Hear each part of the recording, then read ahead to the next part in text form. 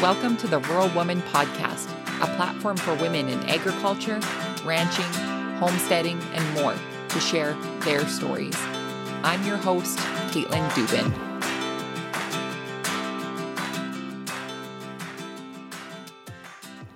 Friends, we're approaching the 2-year anniversary of the Rural Woman Podcast, and I want to celebrate by hosting a giveaway. You can win a Rural Woman prize pack with podcast gear and some other great goodies. To enter, all you have to do is take a screenshot of the episode that you're listening to right now and share it on your social media. Be sure to tag me at Wild Rose Farmer and use the hashtag The Rural Woman Podcast. That's it. It's that easy. Contest is open from now until March 22nd, 2021. For more details, including what's included in the prize pack, head to today's show notes. Happy listening and good luck to you. Hey everyone, welcome to this week's episode of the Rural Woman Podcast. This week, you'll meet Cathy Payne. Cathy R. Payne retired from a 33-year teaching career in 2010. At the age of 57, she started a sustainable farm, Broad River Pastures, in Elberton, Georgia, with her husband, John. The farm specialized in nutrient-dense food and heritage breed livestock. In her 3rd year of farming, she discovered the Guinea hog breed. It seemed like a perfect fit for an 11-acre homestead. She became frustrated, however, about the scant information she couldn't find about the hog's history and bloodlines. Cathy had experience with interviews, research, and writing from her doctoral program, so she decided to write a book herself, titled Saving the Guinea Hogs, The Recovery of an American Homestead Breed, which we're going to speak all about today. And be sure to stay tuned to the end of the episode because Cathy has generously offered a discount for her book to the listeners of the Rural Woman Podcast. I'm very excited for you guys to get to know more about Cathy and more about the amazing Guinea hog breed. Before we get to today's episode, let's go over our review of the week. This week's listener review comes from Chalk JB via Apple Podcast. This 5-star rating and review is titled, My New Favorite Podcast. I have loved each episode and can't wait for the next. Caitlin does a great job of bringing the stories of women in all aspects of ag operation to the airwaves. I appreciate the diversity of operations, stories, and geographies. Keep up the great work and building the community. Well, thank you so much for your kind rating and review over on Apple Podcasts. And if you guys are loving this show, I encourage you to leave a rating and review wherever you listen. You may have heard in the intro that I am hosting an anniversary giveaway for the listeners of the Rural Woman Podcast, which I am so excited. I cannot believe it's already been 2 years on the air for the Rural Woman Podcast, but it is coming up quick. So be sure to take a screenshot of the episode that you're listening to today and post it to your social media. Make sure you tag me at Wild Rose Farmer and use the hashtag the Rural Woman Podcast. That way I'll be able to keep track of all of the entries into the giveaway, which I am real excited for whoever wins because there is lots of great stuff in this prize pack. So make sure you guys enter each and every week up until the anniversary of the show, which is March 22nd, 2021. Happy listening and good luck to everyone. Without further ado, my friends, let's get to this week's episode with Cathy.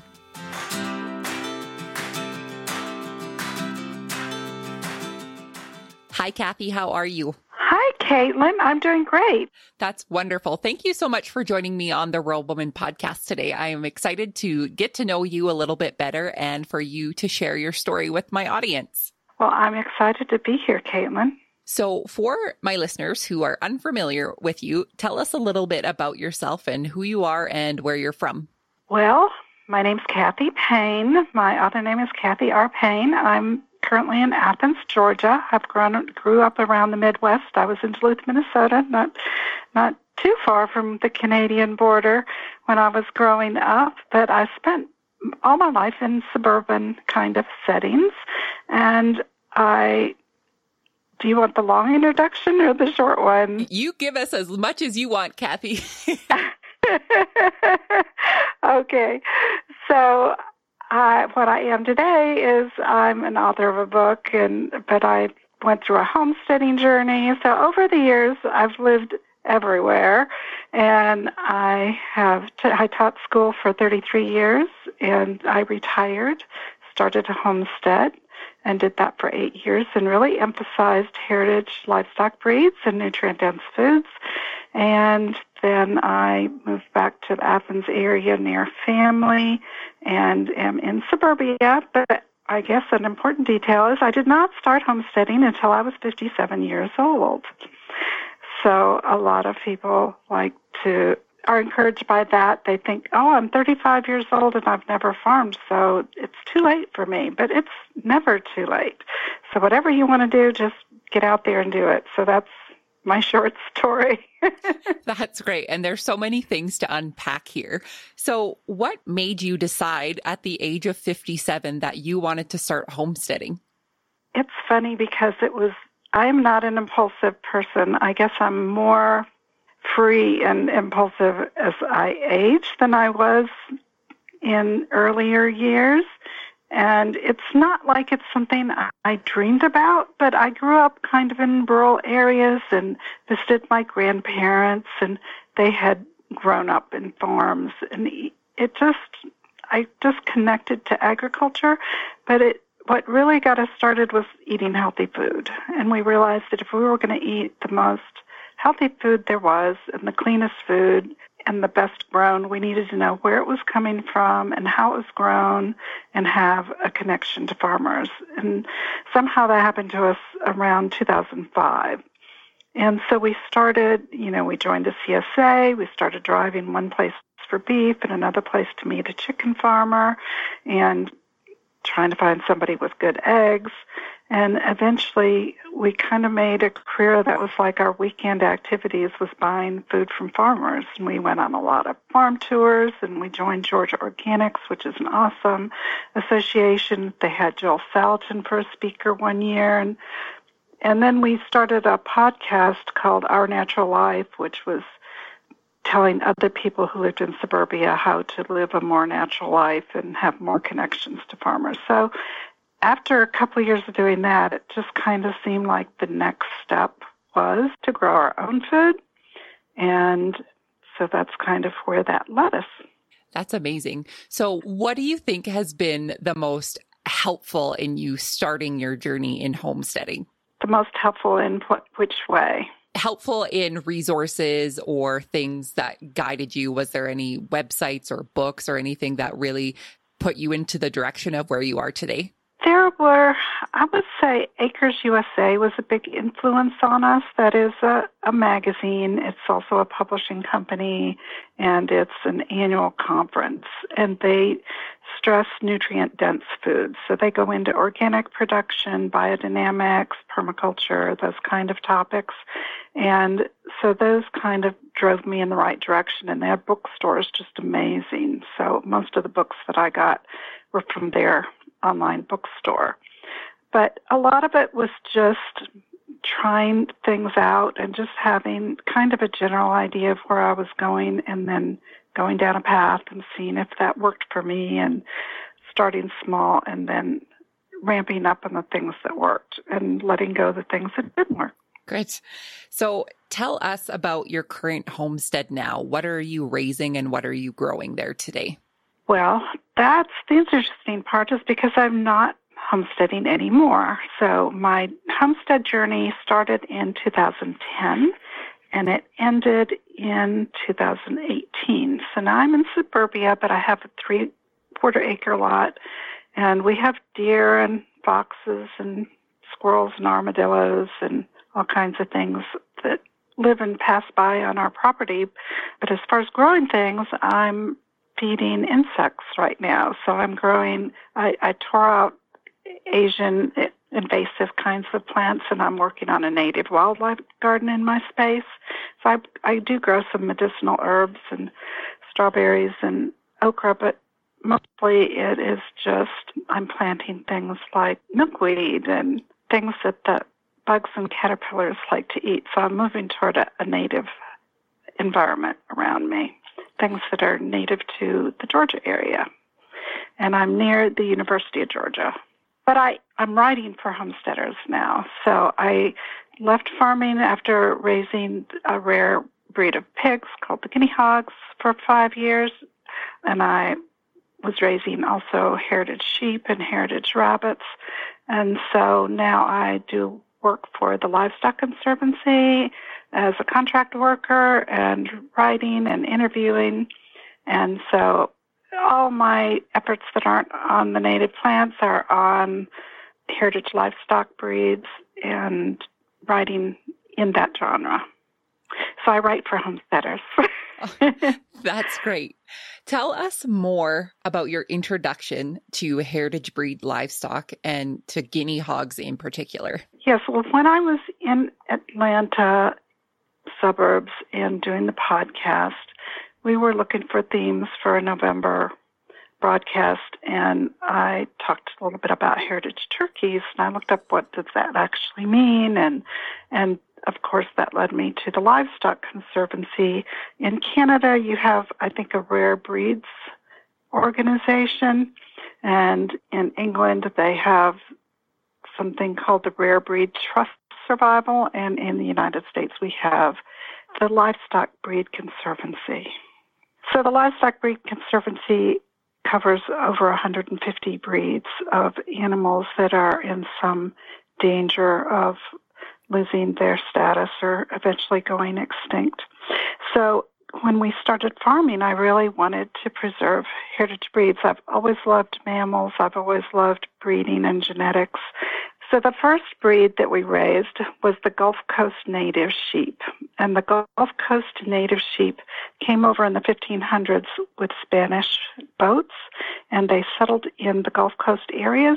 So anything that could survive the heat, humidity, and the parasites didn't die and recreated itself. And it's a wool breed and also has very tasty meat.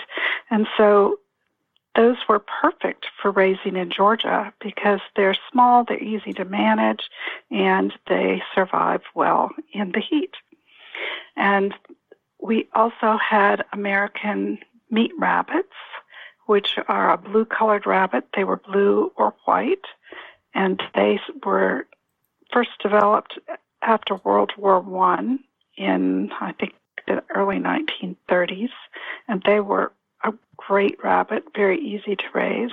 And then one of my rabbit customers came all the way from Texas to Georgia to buy some rabbits, and she told me that she had recently gotten some guinea hogs. And I said, well, tell me about that, because I just couldn't find much information about them. I didn't know anybody who had them, and I wanted to know what's so special about them. And she just raved.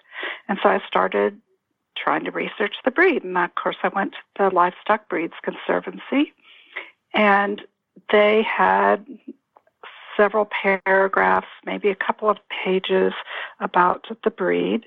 And I read that, and then I started finding a website here and there. But they pretty much were spitting out the same information, a few paragraphs that they got from the Livestock Conservancy. So I said, well, if I'm going to read something about this breed, I guess I'll just have to do the research and write it myself, and then I'll have something to read. And I really set out to write a book. So I wanted to know everything about this breed. And that's what I did. I started doing interviews, and I started that in 2013. And I didn't finish the research for my book until about 2 weeks before it was printed. In 2019, in March, I was still interviewing people and getting stuff in that last chapter. And since then, I've had readers contacting me and giving me more information and history that they're digging. My history of the pig went from 1950 to 2019, and they're finding things that go back to the 1700s and the 1800s. So it'll take me another year or two to try to just wean that information out and put it on a timeline and write another book about the guinea hog. Wow.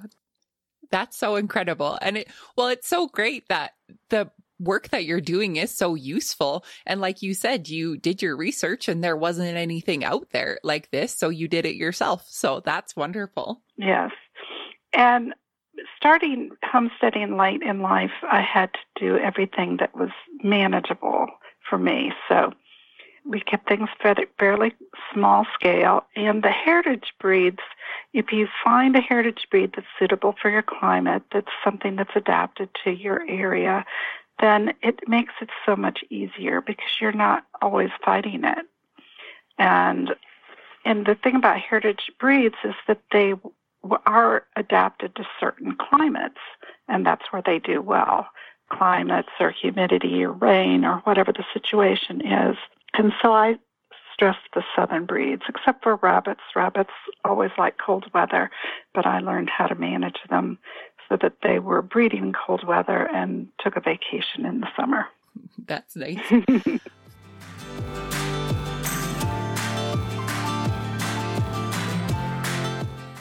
You can help support the stories of women in agriculture to be shared through the Rural Woman podcast on Patreon. What is Patreon? It's a membership-based platform that helps fund and support creators like me to create and produce content like this that you all love. New to the Rural Woman podcast Patreon is ad-free listening and patron-only bonus content and exclusive episodes. Learn more and join the patron gang today at patreon.com/The Rural Woman Podcast.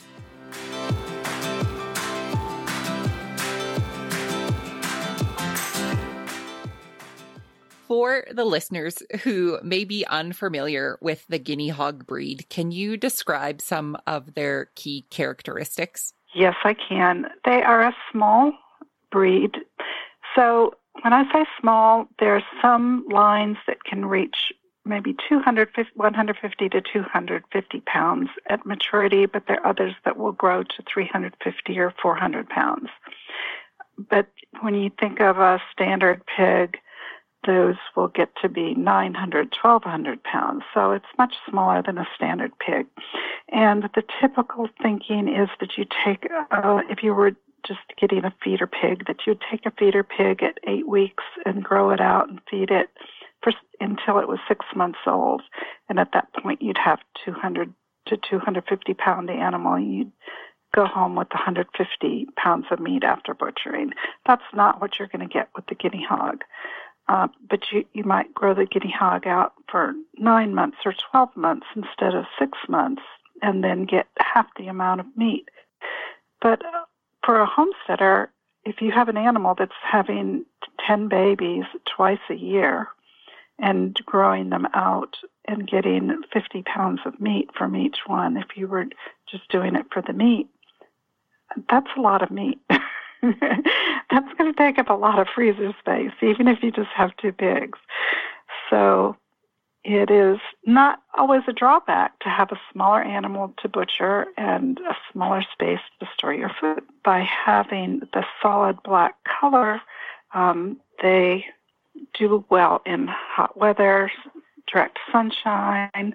But basically, they're a very easy to manage, docile animal, and most of the heritage breeds are. They tend to be the kind that people had around the family, around a homestead in a diverse setting, and so they were selected for a good temperament. And these hogs, I trained a couple of my sows when they were just little gilts to sit when I told them to sit, and they all of my breeders were taught their names, and they would come when they were called.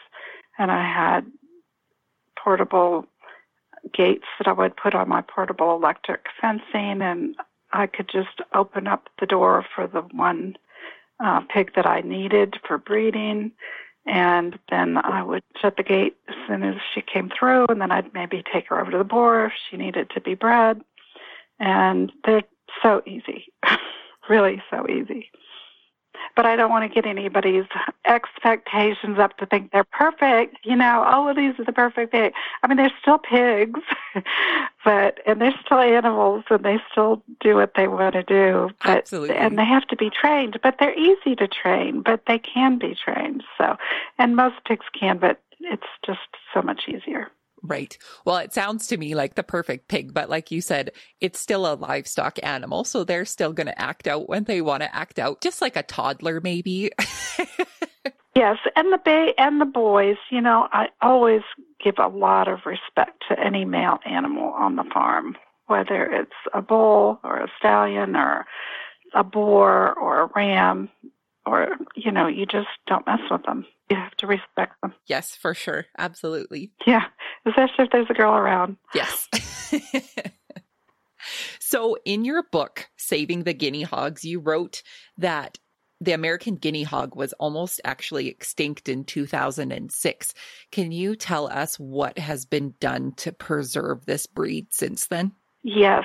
The big thing was that in 2006, a group of people who intended to breed them met with a representative from the Livestock Conservancy. I believe it was Bill Bixby out in the Midwest. They were going there for an artificial insemination conference, and they set an intention. That's always important. Set an intention, have a plan, that they would start an organization, and the Conservancy would help them get ready with the registration and setting up their bylaws, and then that they would go around the country and find these clusters of pigs where they could find them, and then start a registration process and an education process, and that is what they did in 2006. Now, what nobody had ever done was actually tell that story and interview all those major players that did those actions. And then they never interviewed the sources where they got their pigs to find out where those pigs come from. So I made a lot of phone calls and did a lot of recordings and had everything transcribed and spent the next several years just talking to somebody, and then they would say, have you talked with so-and-so? And I'd say, no. How do I reach that person? And just calling people and asking questions. And that's the basis of my book. Well, and you were so kind in sending me a copy of your book, which I have been picking through and learning all about this amazing breed. One thing that popped up in the first chapter, in the first few pages, was the story of Cohen Archer. Yes. Would you mind sharing that story with the listeners? I think they will really like it. I know I sure did. Would you like me to read it to them? Yeah, you sure can if you'd like. Sure, I'd be happy to. So this is in Chapter 1, Meet the Guinea Hog. In the early spring of 2017, I was raising guinea hogs in northeast Georgia. I had spent a couple years seeking out older guinea hog breeders so I could pick their brains about the history of the hogs. It was getting increasingly difficult to find first-person documentation. One morning in March, I was a little late getting out to tend the livestock. I was surprised when the house phone rang, as it was only 8 o'clock. Good morning, this is Cathy, I answered. The raspy voice of an older Southern gentleman replied, my phone told me to call you. I didn't recall leaving any messages, but I bit my tongue and listened. My name is Cohen Archer. Do you have any guinea hogs? Yes, I do, I said. Do you have the big-boned or the little-boned? He inquired. Well, I have a nice mix of both, but I think mostly big-boned, I replied. As we made arrangements for a visit, Mr. Archer told me that he was 75 years old and from Washington County, Georgia. He said he had not seen a guinea hog in a long time. He started telling me about the hogs his daddy kept. They gained weight easily, he told me. My family ran them in the woods. They had their babies in pine sapling pasture. I told Mr. Archer that I was saving stories like his and would be honored to have him visit the hogs as soon as possible. I requested and received permission to tape record his stories to share with others. Before we hung up, I asked Cohen how he had found me. I told my phone to find guinea hogs in Georgia or South Carolina, he answered, and your name and phone number showed up on my phone. Siri to the rescue. On the appointed day, Cohen and I walked the pasture so I could show him my beloved breeding sows and boars. I turned on the recorder as I took him to see a brand-new litter of piglets that my sow, Yoakley Summertime, had delivered. That is about what we used to have when we used to grow them when I was a boy, Mr. Archer reminisced. That is a typical guinea hog, as I remember. They were very gentle. I used to take care of the pigs. If you have them out in the open, the sows will make their own bed. It'll be a huge pile of straw and different things like sticks that they pick up. The sows put the pigs up under the straw and all, and you won't even see them till the sow calls them out. These were the best hogs I'd ever seen. We just had them running in the woods and would fence off the woods. We grew crops in the upper part of the land and would fence them in when we started planting crops. And every day we'd call them up and give them a little feed to keep them coming. Just really nice, gentle hogs. Do you know anyone else who had guinea hogs? I required. I didn't really know how important it was to keep in touch with them. But now that I'm getting old, I see. They say your hindsight is better than your foresight. I took him over to see a young boar that had flopped over to be rubbed on its belly. Cohen bent over and started rubbing the soft, warm hog. It began to grunt appreciatively. Another boar came over and offered himself for a rub down, too. Cohen had one hand on each hog. "Isn't that a nice hog?" he exclaimed. "That's just nice, I'll tell you." Cohen seemed suddenly transformed in time from an elderly gentleman to a young boy again. His voice was excited and awestruck. "I remember those curly tails. As a child, I loved the guinea piglets when they were young. They were so pretty and plump. I always remember that. And I remember when they were expecting they would be huge. I wish I could remember all about them. I've been thinking about my daddy's hogs for a long time. Just last week I said, well, I'll just see if I can find some. And that is what I done." I did a little math in my head. The Archer family had raised hogs for 9 years, from 1946 to 1954. Cohen was now 75 years old. His father had died when he was about 12. "So it's been 62 years since you've seen or touched a guinea hog," I exclaimed. "You called me out of the blue because you wanted to see one again, and you didn't even know I was here until you asked your phone to find me." "Right." I think at that point we were both choked up. We wiped back tears.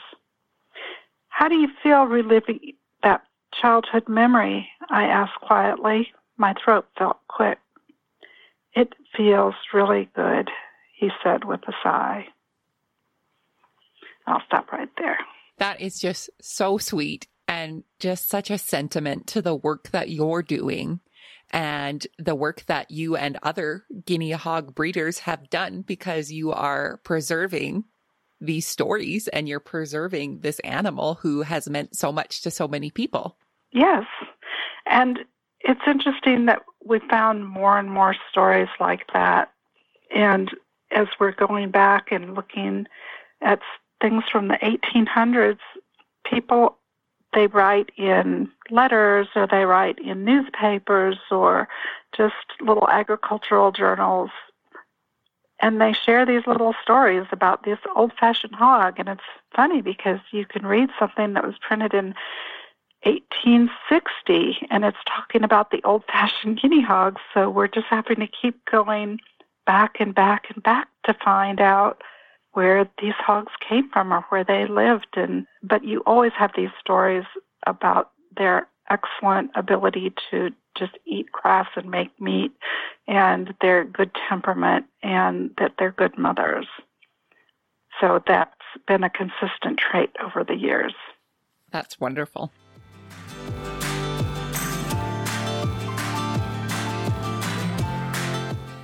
You have heard me tell you all about the amazing benefits that come with being a patron of the Rural Woman podcast through Patreon, but I wanted to share with you a few testimonials from the patron gang themselves. Patron Tiffany writes, "Being able to support Caitlin telling the stories of amazing women in ag is a great way to support all of us. Without her telling our stories, would we be willing to talk about them ourselves? I love hearing a new podcast on Fridays, plus getting to hear some outtakes and a chance to win some great gear as a patron is definitely a perk. Ag supports ag, and this is just one way I help support agriculture. Join Tiffany in supporting the stories of women in agriculture through the Rural Woman podcast, starting at $2 a month on Patreon.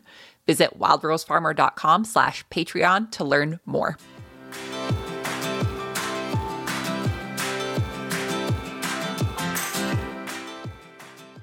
Cathy, what are your hopes for the future when it comes to the American guinea hog? Well, I really hope that it will continue. My dream is that my grandchildren's grandchildren will be able to touch a guinea hog sometime in their lifetime, and that they will continue.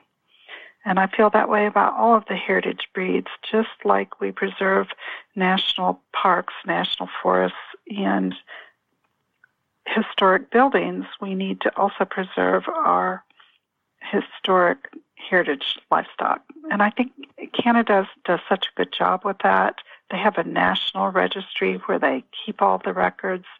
And here in the United States, the Livestock Conservancy is moving toward helping out with that effort, but we don't have a national registry for the breeds. And England is doing a great job with that as well. For someone interested in starting out with guinea hogs, what would be some pieces of advice that you could share with them? Well, just like for any livestock, you need good fencing, you need some basic shelter, and you need guardian dogs. So you need predator control. So, there are no guinea hogs in Canada, unfortunately, but they are all around in the United States. They are a southern pig, but they have adapted to cold weather and snow, and they are doing quite well up there. So they can live in the woods, they can live in pasture. You need to know your breeder, and you need to get registered stock if you want to preserve the breed. It's not helping to preserve the breed if you buy unregistered pigs. I'm looking out the window right now, Cathy, and I can just imagine that this pig would not be very happy with it today. It is blizzarding like crazy. So, oh my goodness, yes, they do. They do like being out on pasture, but they do well in the woods. That's great. One other question about advice and tips for anyone who is of the older generations who are thinking that they want to start farming or homesteading. What advice would you give them about starting out later in life? I'd say go for it. You do want to plan for safety and take it slowly and start small and grow. But that's true for anybody, I think, whenever they start. But we did think about safety on the farm and being able to lift things and work. We worked with interns, and that way we had some strong backs to help us out. But go for it, because the nice thing is you're doing what you love. You're getting exercise, you're getting fresh air and sunshine. And if it's your passion, if it's what you enjoy doing, then how healthy is that? Absolutely. For retirement. Absolutely. That's a great retirement to me, I think. So, Cathy, it has been so wonderful getting to chat with you today and share your story and share all of your knowledge when it comes to guinea hogs. My last question for you is, what is the most rewarding part for you for being a farmer and a homesteader? I think it was getting in connection to the cycles of nature and being out in the fresh air and sunshine. There was just something very peaceful with that. And also with the baby animals and connecting to the mothers and seeing the things that were similar from generation to generation. It was just very affirming. It was very much being part of something bigger than myself that you don't get when you're getting into your garage in your car and driving to work and coming back after dark and just doing the household chores. It's just not the same. Absolutely. Absolutely. For the listeners who would like to connect with you after the show, where can they find you online and where can they find more information about purchasing your book? That is a fantastic question. My website is www.guineahogs.com, and that's spelled Guienea, Guinea. And on Instagram, I am at Guinea Hog Books. And at my website, you can purchase my book. And I'm going to do a coupon code. I'm going to do RWP25 for Rural Women's Podcast, 25% off. And that will take the $24.99 copy of my book, the paperback, to $18.75 with the 25% off, and that includes free shipping. That is great. Cathy, thank you so much. It's also, of course, on Amazon. Oh, great. Yeah. You are so welcome. It has been so wonderful getting to know you and sharing your story. Thank you again so much for coming on the podcast today. I really appreciate it. Thank you so much for having me, Caitlin.